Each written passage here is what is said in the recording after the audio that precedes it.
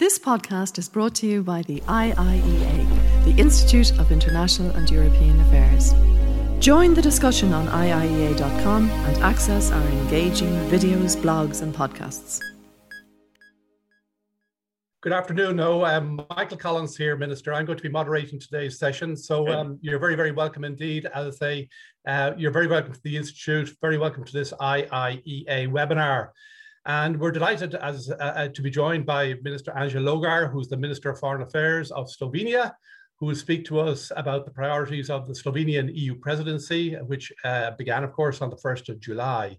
And this is the second occasion since joining the EU in 2004 that Slovenia has held the rotating presidency of the Union, the earlier occasion, of course, being in 2008. And we look forward very much to hearing the Minister's presentation about Slovenia's presidency focus on strengthening the EU's resilience and strategic autonomy, facilitating the conference on the future of Europe, addressing rule of law issues within the Union and securing the EU's external borders, as well as Slovenia's plans to reinforce the EU's capacity to better respond to crisis and the special emphasis Slovenia will place on EU relations with the Western Balkans. So the Minister Logar will speak to us for about 20 minutes, and then we will go to Q&A with you, our audience, and you'll be able to join the discussion using the Q&A function on Zoom, which I think you're all very familiar with at this stage. Please feel free to send your questions in as they occur to you throughout the session, and we will come to as many as we can in the time available to us. A reminder that today's presentation at the IIEA, both the presentation and the Q&A are both on the record.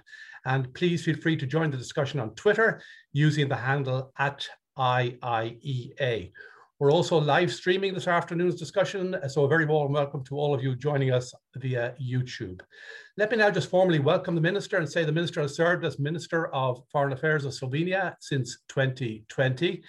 Before this, he was a member of the Slovenian National Assembly, representing the Slovenian Democratic Party, where he headed a commission of inquiry into abuses in the Slovenian banking system. He was also chairman of the Parliamentary Public Oversight Committee, as well as a member of the Finance and Monetary Affairs, Foreign Policy and EU Affairs Committees. He's also served as Minister Plenipotentiary for OECD relations in the Ministry of Foreign Affairs from 2013 to 2014, as Director of the Slovenian Government's Communications Office, and he was the spokesperson of Slovenia's EU Council presidency in 2008. So, Minister, you're very, very welcome to Dublin. I know it's been a very, very busy day for you, having met, of course, our Minister, and also, I know, opening the new embassy. So congratulations on all that front. The floor is now yours. Thank you very much, Mr. Collins. Ladies and gentlemen, at the outset, I would like to thank the Institute for hosting me today, albeit in a virtual form and from the other side of the town. It is certainly good to be back in Dublin, even with the pubs still in restricted mode. I'm grateful for the opportunity to be able to present the priorities of our presidency.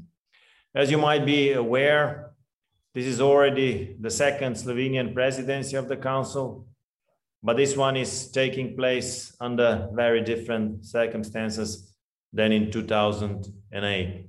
In a sense, that one was the last presidency that had avoided any major crisis. Soon after, the EU had to deal with the financial and debt crisis, and then with the migrant crisis.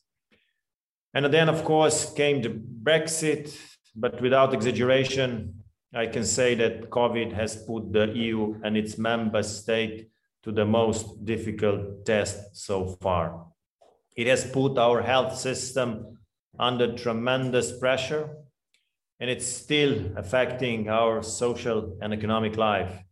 In the short run, it imposed certain limits on our way of life, but in the long term, it will also impact the way we organize ourselves nationally, on the EU level, and in the global community level.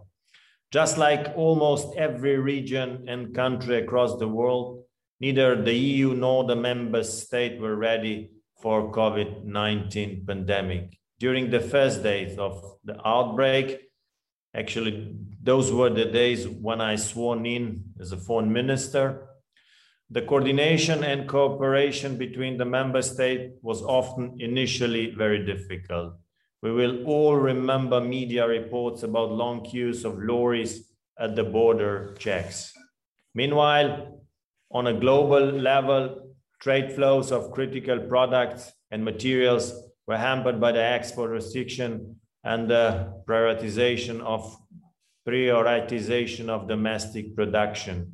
This made us search for emergency solutions to contain the risk of shortage of medicines and medical devices. However, as the event continued to unfold, the EU's response improved in efficiency.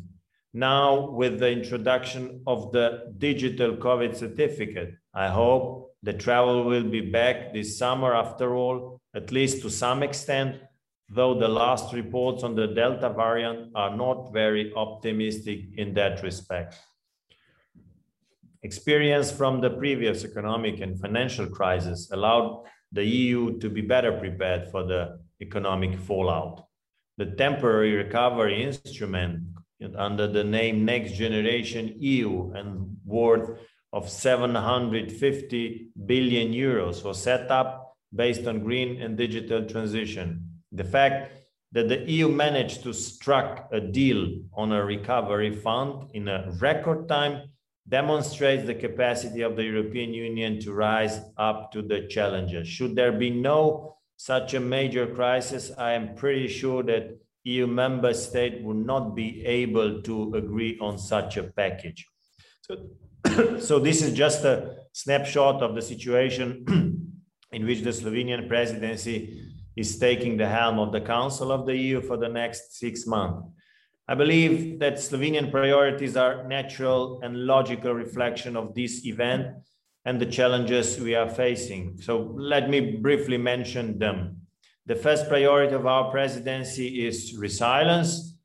Our aim is to use the experience gained during the pandemic to run the ad hoc reaction during the crisis into structured and long-term preparedness and resilience to the pandemics, but then again also to other type of crises. The focus will be on building the European Health Union and starting the work on the proposal for a new European authority named HERA, Health European Response Agency. Our aim is to strengthen the research and development and to scale up the production capacity for medicines and medical devices in the EU.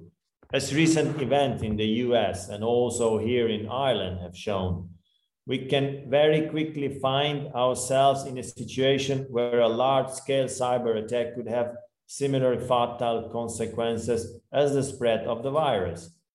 It can harm our economy, critical infrastructure, democracy, and when taking place in the health sector, it can even cause loss of life. The number of cyber incidents in Europe almost doubled in 2020, and they also grew in scale of consequences. One of our key priorities will therefore be to promote a more coordinated response to potential large-scale cyber attack in Europe. One of the most important lessons learned is that the EU should better guarantee the security of supply of critical products. Better understanding of strengths and dependencies of our society and economy will help us design the right measures to reach higher or simply the right level of strategic autonomy while maintaining our trade relations open. We especially believe in enhancing relations with like-minded partners in this regard. I'm cautiously optimistic that during the Slovenian presidency, the European economy will start to pick up after the crisis. Recent data certainly support this view, including those for Slovenia. One of our presidency's first important tasks is to ensure that national recovery and resilience plans are confirmed as soon as possible. Europe's recovery after COVID-19 needs to be green and digital. It will be our task to start to lead a coherent debate on the climate and energy package Fit for 55 that was presented by European Commission recently, yesterday. However, EU's climate goals are not sufficient without cooperation of the largest emitter. So COP26 climate conference in Glasgow will be a turning point in this regard. When it comes to the digital transition, I wish to underline three interrelated areas that deserve particular attention: regulation of digital services and markets, artificial intelligence, and data economy. It is important that we strike the right balance between the competitiveness of our industry and ensuring that this important segment of the economy is regulated in accordance with our basic values. I know how sensitive these issues may be here in Ireland. I believe that these are the topics to be addressed also by Conference on the Future of Europe, which will be in full swing during our semester, as 2 of plenary session and 4 of the public panel will take place. In my view, the conference should be about how to make Europe more efficient and effective. I look forward to seeing all citizens, stakeholders, and think tanks joining the debate on Europe's future priorities and putting forward their proposals.